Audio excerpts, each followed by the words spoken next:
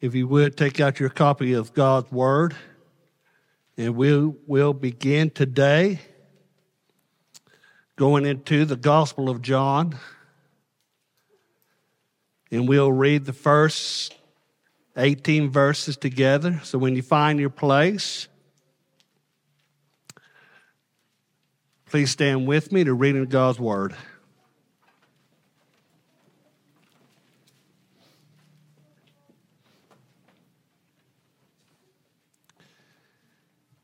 In the beginning was the Word, and the Word was with God, and the Word was God. He was in the beginning with God. All things came into being through him, and apart from him, nothing came into being that has come into being. In him was life, and the life was the light of men. The light shines in the darkness, and the darkness did not comprehend it. There came a man sent from God whose name was John. He came as a witness to testify about the light, so that all might believe through him. He was not the light, but he came to testify about the light. There was the true light, which cometh into the world, enlightens every man. He was in the world, and the world was made through him, and the world did not know him. He came to his own, and those that were his own did not receive him. But as many as received him, to them he gave the right to become children of God, even to those who believe in his name, who were born not of blood, nor the will of the flesh, nor the will of God, man, but of God. And the Word became flesh and dwelt among us, and we saw his glory, the glory as the only begotten from the Father, full of grace and truth. John testified about him and cried out, saying, "This was he of whom I said, he who comes after me has a higher rank than I, for he existed before me. For of his fullness we have all received grace upon grace. For the law was given through Moses, grace and truth was realized through Jesus Christ. No one has seen God at any time, the only begotten of God, who is in the bosom of the Father. He has explained him." Let us pray. Father, as we look into your words, as we look into the Gospel of John, consider the Holy of Holies. Lord, help us as we do this introduction that we may bring with us an understanding by the introduction given to us. So we pray, Lord, that you would make your glory known, that you would make your presence known in a mighty and powerful way, that we may look upon your glory in all that you are, and be in awe of your goodness, your mercy, and your grace, in all of your holiness, your pureness, your immutability. Lord, help us and give us eyes right now to see your splendor. Give us ears that would cause us to be in awe of your goodness. Lord, give us a heart right now, Lord, to receive your word. And so, Lord, we pray that just as in the Old Testament tabernacle, and just as we see here in your word, the word became flesh and dwelt among us, and we saw his glory, the glory of the only begotten from the Father, full of grace and truth. We pray that you make your presence known, that we may leave here today, hallelujah, what a Savior, would be our song forever on our lips, that you are a God of mercy and grace. Lord, we pray for your help, that you may receive the glory of it all. Lord, we pray for your presence. In Jesus' name, amen. You may be seated. Thank you. I really have a desire just to do an introduction today. And I'm going to just give you some history here about the book of John. one thing that comes right off is the who. In the book of John, John means graced by God. I don't know about you, but if I was John, I would really enjoy that. Being graced by God. God is gracious. Although mentioned 30 times in the other gospel, John does not mention his name here. We have a picture of the humbleness of John, knowing that God called him out and that he was one of the disciples that Jesus loved. Do you realize that's you? If you're a lover of Jesus Christ today, you are a disciple that Jesus loves. It's not, oh, how I love him, but oh, how he loves me. And how gracious it is that he would show us these things. John was also the son of Zebedee, the brother of James, also known as the sons of thunder.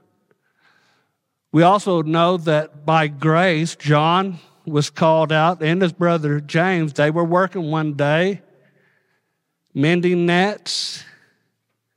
Jesus walked by and said a couple of words to them. Follow me.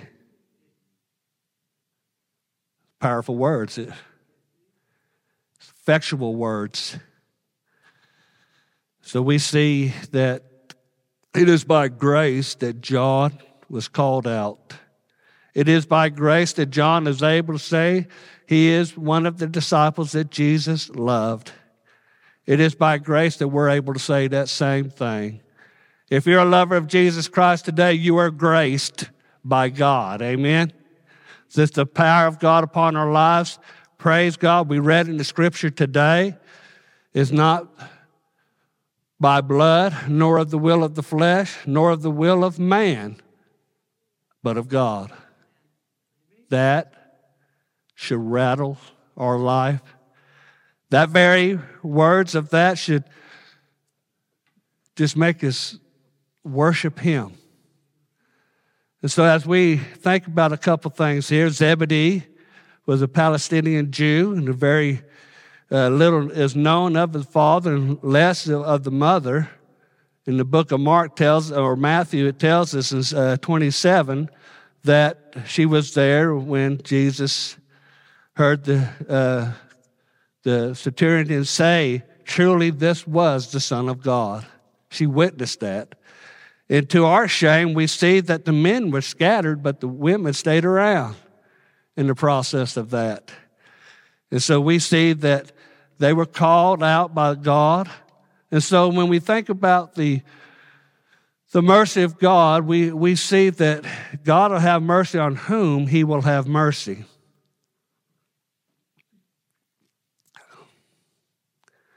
So what is the fourth gospel? It presents the eternal word has now become flesh. The good news is that God stepped off his throne and took on flesh, because this God is a relational God. This God is not a God of religion. Man, doesn't that free you up? We get to love and worship God not because we have to, because we're driven by the want to. That should just explode our hearts here this morning. Not physically, okay? But spiritually, that we may just in awe of God, and why would he do something as gracious as that? But we know the answer to that because the Bible's clear. It's for his own glory. The glory of his grace. This is why he saves people like us. So when was it written? It was written between 70 AD and 100 AD, and believed that in the Roman Empire, when it was written in Ephesus, in the time of the Roman Empire, had already taken over many things in the surrounding area.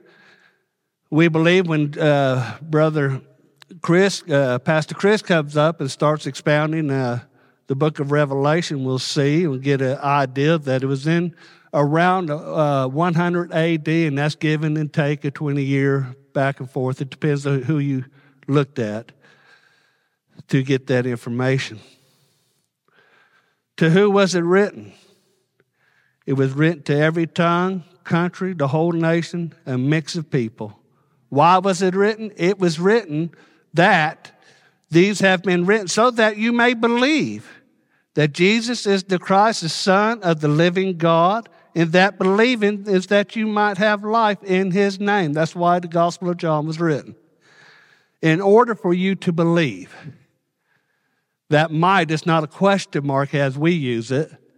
The might is more in order that you may believe, that he empowers you with the gift of believing by God, and you're graced by God. And that we see in 21:24 of John, this is the disciple who is testifying to these things and wrote these things that we may know his testimony is true. Now, when I go and look at the picture that we have before us today, talking about the Gospels, it's going to take us into the wilderness of the tabernacle. And I want you to keep that in mind as we run through this, because when we get to the verse of 14, I think it is, where he dwelt among us, that is actually talking about his tent. He's tabernacling among us. Have you got over that?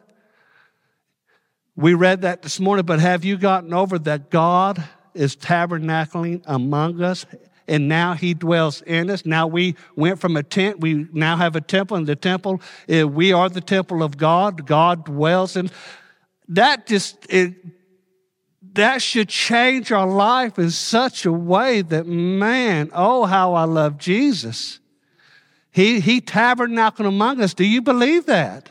Because if you believe that, it's going to change your life. And so as we look at the book of Matthew, we see the encampment. And before I get this, I want to tell you about something that happened Saturday morning when the men of God got together, men that were wanting to pray to the God of all glory. We were basically in a circle, and all our Bibles were in front of us. So everything that was in the circle, first the Word of God, and what was in the middle of that was God himself coming down. We have that tabernacle picture of God coming and meeting with his people. In studying this, I saw that very picture there as the wilderness tabernacle in the Old Testament, thinking about the tabernacle itself when God's people surround it, right? I told them to remember this. God's people was surrounded by his people. And the center of their lives is God. The very center of their lives was God, because after the encampment around, he was told to make a tabernacle, which is a tent, right? He had a fence around it. We have the encampment that says, "Behold your God." Now think about this being in the wilderness and you being looking through a drone's eyes, looking down at that. You would see in the center of that would be the tabernacle of God. Surrounding that in special order, but surrounding that were the people of God. And what were they doing? God is in the center of their life, center of their worship, and the center of the encampment of God's people. The question that comes to mind, is God truly the center of your life? This is a question that comes to mind when we see challenges like this. We see, is God really the center of my life? Or is God's second place? Well, that would get you killed in the Old Testament. So we see that, "Behold your king," out of the encampment of Matthew. In the book of Mark, we see the outer court, where we had you first come in the gate. Jesus says, "I am the gate." We go in the first gate there into the fencing of the tabernacle. The first court, called the outer court, we go into there. And the first thing we do when we go in there is make a sacrifice. Give a sacrifice unto the Lord for our sins, and we will progress in that. Then we wash our hands and our feet. Mark focuses on ushering in the kingdom of God. We have here in Mark, "Behold your servant," that is doing the work as a servant of God within the inner court of the tabernacle. There also in the inner court we have with the high priestly man we have in the book of Luke. We have behold the man. So right now we have in Matthew, behold your king. In Mark, we have behold your servant. In Luke, we have behold the man.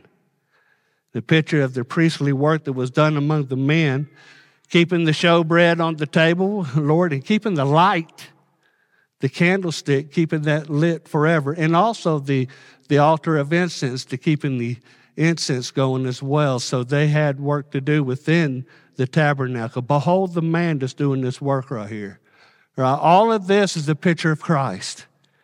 And this is why I bring this up, and I hope it's a blessing to you. It was for me, and I pray that it is for you. But when we look at the things that emphasizes here, we see in Luke he emphasizes welcome to the outsider, one that could come no matter what area you're from, no matter what religion, whatever. You could come in the front gate, and God has made a sacrifice for you. But if you come in the front gate, it's because he's effectually calling you into the front gate. Okay, so we'll see that in the book of John. It's the effectual power of God's word. In the Old Testament, we had, it was more of an outward appearance that happened a lot, but we also see in the book of John now. In the book of John, we enter into the inner courtroom. We enter into the Holy of Holies, the very presence of God, where the Ark of the Covenant was, where the mercy seat was at.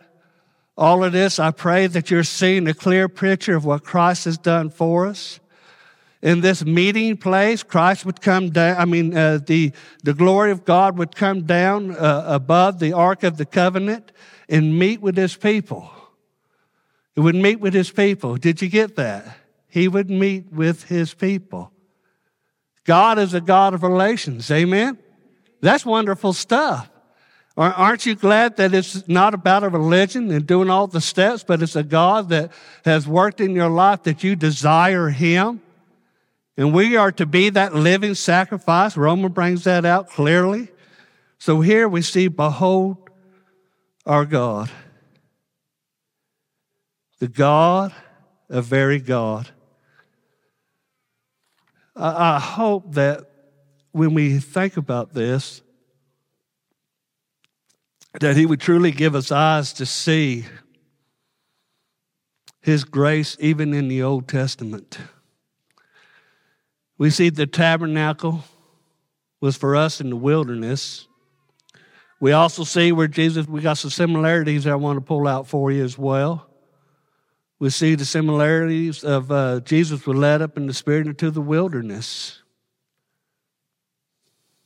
When I go through this, I want you to think about what Christ, God the Father, God the Son, God the Holy Spirit is doing for us. It's an amazing picture when we look at how merciful God is. We also have the tabernacle of the outwardly humble, unattractive. Outside of that was nothing about it. But we also see the recognition that in Isaiah 53, we see that he was nothing to look at in the sense of attraction on the outside. But the tabernacle was where God met with men. Jesus says, I am the way, the truth, and the life. And no one comes to the Father but by me.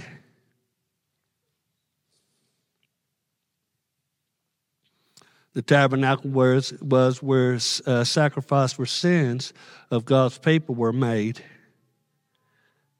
Listen, in Hebrews 10 it says this, but he hath offered one sacrifice for sins for all time, set down at the right hand of God. He sat down. The high priestly, the priest had to constantly be washing himself and preparing himself to come into the presence of God for atonement of sin, but he had to be right with God first. But to temporarily satisfy that, where we have a picture of Christ, he paid the sins, our sin debt in full and complete. Do you believe that? Incomplete. It doesn't give us permission to sin, but it gives us the desire not to. So we're driven by the heart as we look upon this Christ, and he sat down. Jesus sat down. The priest came out. First thing he had to do is start all over. It took him a year to get to that place where he could come into the presence of God for a little while. We see also that the mercy seat was sprinkled with blood, and Jesus made that sacrifice for us. The tabernacle was a place of worship where Downey Thomas said, "My Lord and my God." Looking upon Jesus today, what do you see? We see that he did tabernacle among us, that Jesus walked the face of the earth, and he had to be all God and he was all man at the same time, not a mixture. Without the shedding of blood, we are going to be looking at the Lord's table here in just a few minutes. Without the shedding of blood, there's no remission of sin. Without Jesus being God, there's no payment of sin. Holy justice would not have been satisfied. But I still think when I look back to this, when we think about his incarnation, his life, death, and resurrection, we look that he walked among people. And we see that he tabernacled among us. The tabernacle was in the wilderness, contained a display of God's glory. We see that in Exodus 40. Even more, we do behold the glory of God in the face of Jesus. Do you? Do we? How do we get there? Well, we humble ourselves before him. Say, "Lord, show me your glory." 2 Corinthians 4:6 says, "For God, who said, 'Light shall shine out of darkness,' is the one who has shown in our hearts to give the light of knowledge and of the glory of God in the face of Jesus." We see that John is different than the rest of the Gospels. One, John doesn't have any parables in his Gospels. He has allegories, which is different. But we see in John wrote the Gospel and the epistles and also the book of Revelation, again, which is coming up soon. 90% of what's written in John is not written in the other Gospels. It's pretty amazing, isn't it? Matthew begins with Abraham and traces the generations down to Jesus as the Jewish focus of the Messiah. Mark begins at Jesus' baptism and to give portrayed primarily as the authoritative miracle-working Son of God. Luke begins with the surroundings of Jesus' birth. It makes connections of the outcast, the outsiders, and even to the one with the Greek background in mind. And so John says, "In the beginning." In the beginning. Have you ever thought about that? Before there was the heavens, the earth, the sky, winds, or anything to that effect, in the beginning, God created the heavens and earth. In the beginning, we see God. He takes us all the way back to the very first words given in Scripture. He covers it all the way back. John is concerned about truth.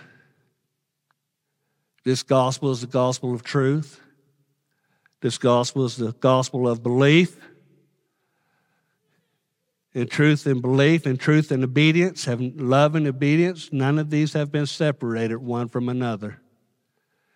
It is the mercy of God that we have here today. And a total of 45 times, John talks about truth in his epistle and gospel. 80 times he talks about love.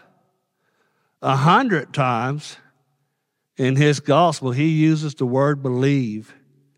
and that is believing. You don't believe one time, ever. You have a beginning to the verb believe, but you don't have an end. And it's an action word. It's a verb that we put into play into our lives because we have believed and we continue to believe and to grow in our faith by the Word of God, by truth, by love, by the appearance of God, and all that He shows us in His Word. We are some blessed people to even have the Bible in our hands this morning. We're blessed people to live in a place that the gospel, in some sort, is everywhere. Doesn't mean all of it's healthy, but it does mean it is out there. With the Word of God is so important into our lives, and we have testimony of that, is that without the Word of God, we'd have no hope. Without the Word of God and the coming of the Holy Spirit, we would not believe, because the heart has to be changed. But over 100 times, the word belief is in there. So the Gospel of John is a gospel about truth, love, belief. He uses the word light 30 times in his gospel. He is understanding that life is mentioned 36 times. So what is John about? They are all complementing one another. But John, when we go into John, John's about truth. And what's going to set you free? The truth is what's going to set you free. What is that truth? The truth of who God is, what He has done, and what He's going to do, and what He has done in you, and now dwells in you.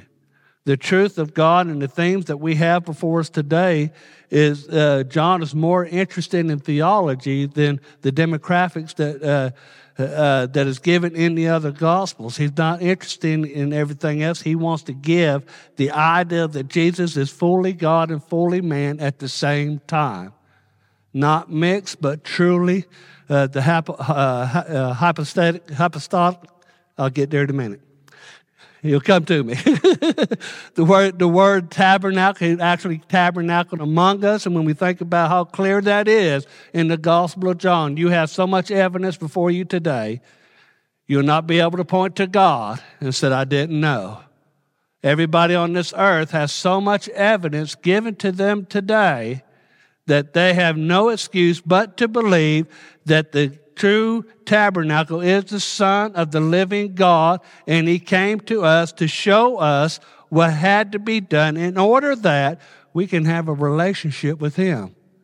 We also see in the Scripture, we see the pre-existence, the coexistence, and the self-existence. We see the aseity of God, which God did not need to do any of this. Why did He do it? For the glory of His grace. Why did He do it? As many of you have heard me say it over many times, is that why did He do it? Is because God the Father, which we will see in John 17 years from now, John 17 says, they were yours, and I haven't lost one, and now I bring them back to you. He paid the penalty in full. So, and again, Romans 5 tells us that it's the love of God that's in the midst of that pours out upon us that we may love God, love Jesus. And it all began in the beginning. Now, I don't know about you, but I hope this is a blessing in your heart, just thinking about the God-man.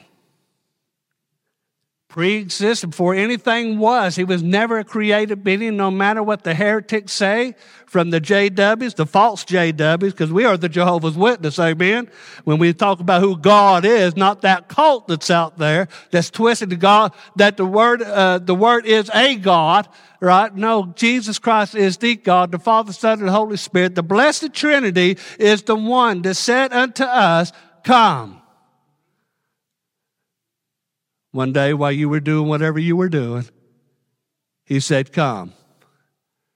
And no matter what other people think, He wouldn't dare violate that.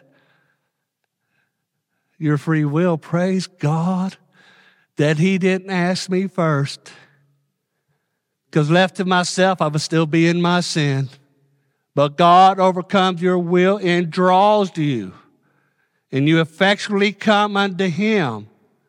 You drop everything and come unto him. And the Gospels are written for this very thing, that we may speak to the I am. Isn't that wonderful? I can't get enough of that. It just gets better all the time, just thinking about, man, how good God is.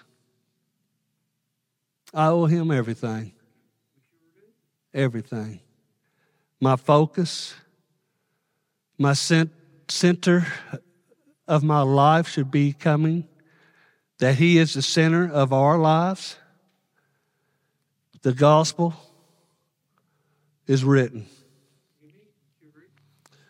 In the Gospel of John, we have the 7 I am statements, metaphorical statements, meaning that out of Exodus we see when Moses said, who shall I say, when the people say, who shall I say to sent me? And he replied to Moses, say, I am that I am. You know what that means? It's kind of like this right here, the holy, holier, holiest, right? It's in a superlative matter that there's no one greater than the I am. That's wonderful stuff.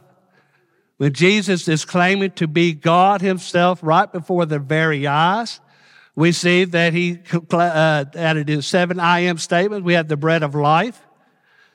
We have the light of the world. I am the light of the world. I am the door. I am the good shepherd. I am the resurrection and the life. I am the way, the truth, and the life. I am the true vine. I am. He is saying, Jesus is saying, I am God. And there is no other. There will be no gods before him. There will be no gods after him. He is the only true God that we have. When the Shekinah glory of God came and met with his people, things changed.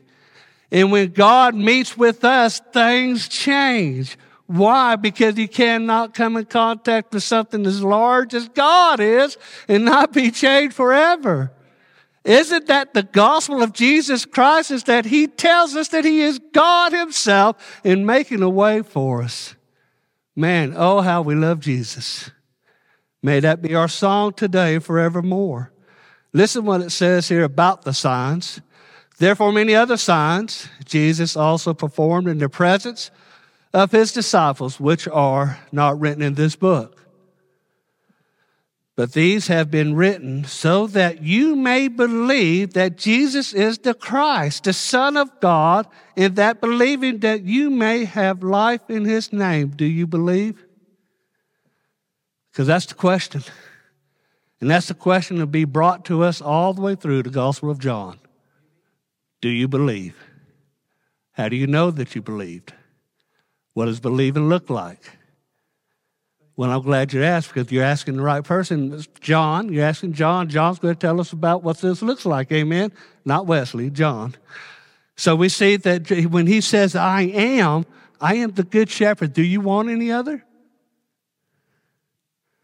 I am the way, meaning the door. As we look into the east side of the gate, I am the door. He is at the door right there, and only those could come in this way.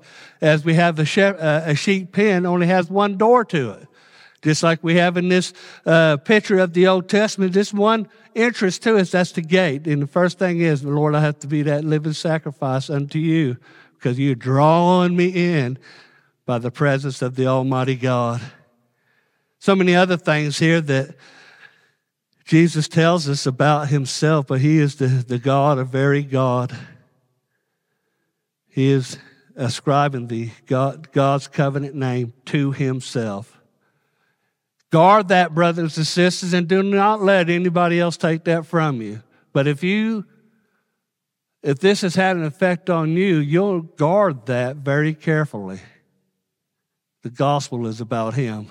It's the good news that he came and spoke to you and I. And what does he say? He says, come. That's all he needs to say. That's all he needs to say. Just like when he created the earth, one word.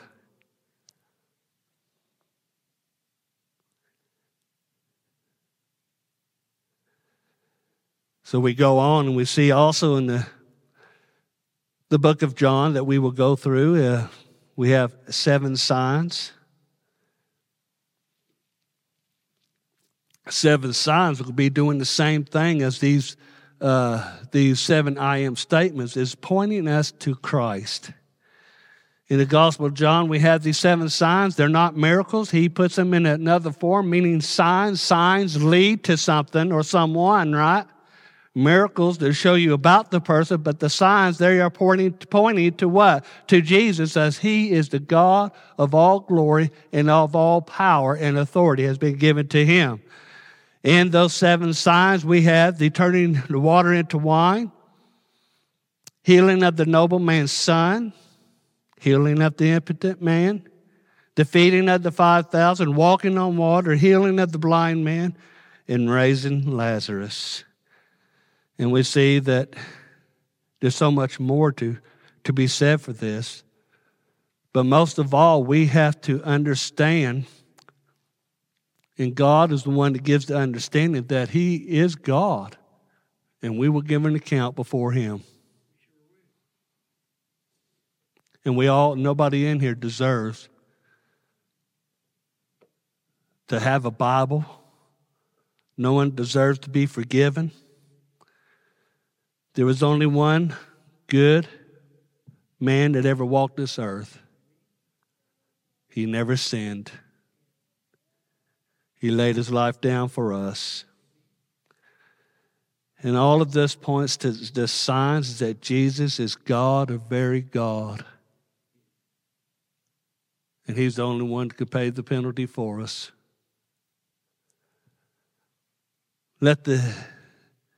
I have been in the Gospel of John for a long time, many separate times, but a long time over the last 10 years, and it just gets better as we go. One of the things that you get out of the doctrines, what you get out of the Gospel of John is the doctrines of grace.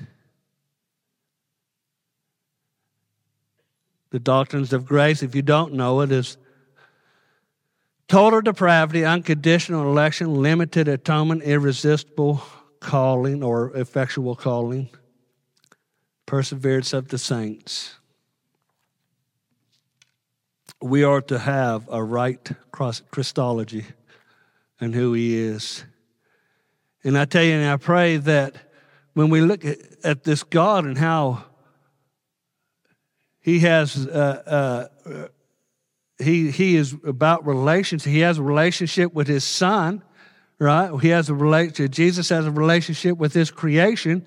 He has a relationship with mankind, right? And never needing anything, but yet he moves in the area that is not about you doing all the right things correctly and perfectly as in the Old Testament had to be, which always failed, right? Because he is a better Moses, he is a better Daniel, he is a better David, he is a better everything out of the Old Testament. Now it's the New Testament. Therefore, he dwelt among us. Aren't you glad you saved by God, through God, and into God? Because now we can come into the Holy of Holies through the veil that was torn from the top to bottom, even his veil that was tore top to bottom.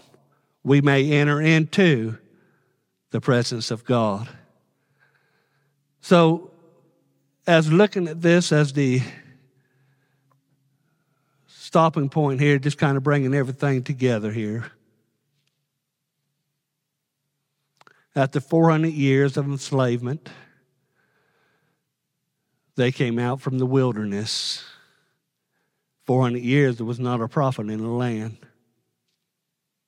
40 years in the wilderness, we have 40 days in the wilderness of Christ coming out. We have a high priest that stood, and now we have a high priest that sat down, setting these things in order. God meets with his people. He gives us the boldness to come into God from every part, the the incense of prayer all the way back to the sacrifice that was made.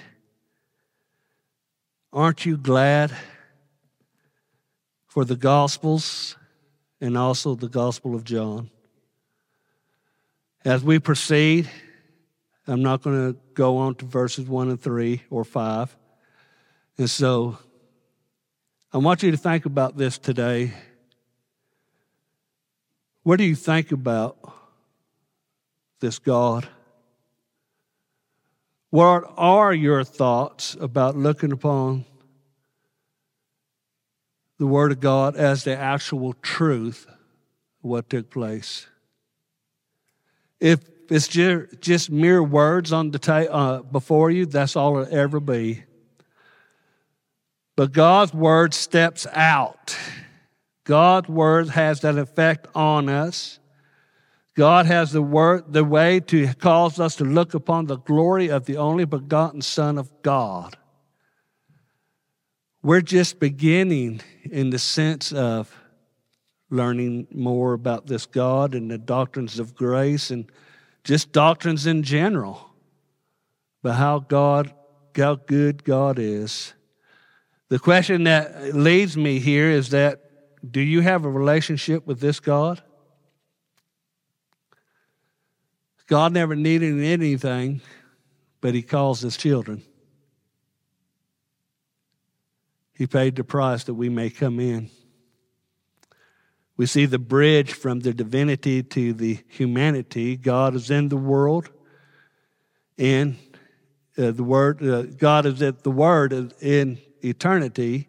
God is Jesus, created the universe. Jesus is the light that brings lights to the very world, to the very soul of you, enlightening you to see who you are and who He is. In the beginning, God. What does that mean to us? May we meditate on these things. Contemplate what God has laid out for us today, just as we get ready to step into the Word. Let us pray. Father, we do thank You for being so gracious, Lord, so kind. We thank You for the picture that You've given us by coming down in the wilderness, by coming down in the New Testament. We thank You for the picture that You drew out for us in every part of the Old Testament tabernacle pointed to You. Lord, help us to see and examine our relationship.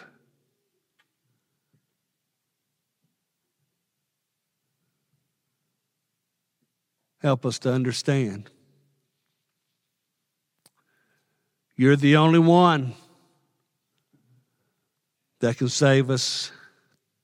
We pray if we do not know You, but just know about You, that You would help us, Lord, that we may call upon Your name, hear the effectual calling, call upon Your name to be saved from You, through You, and to You. Help us this day. In Jesus' name, amen.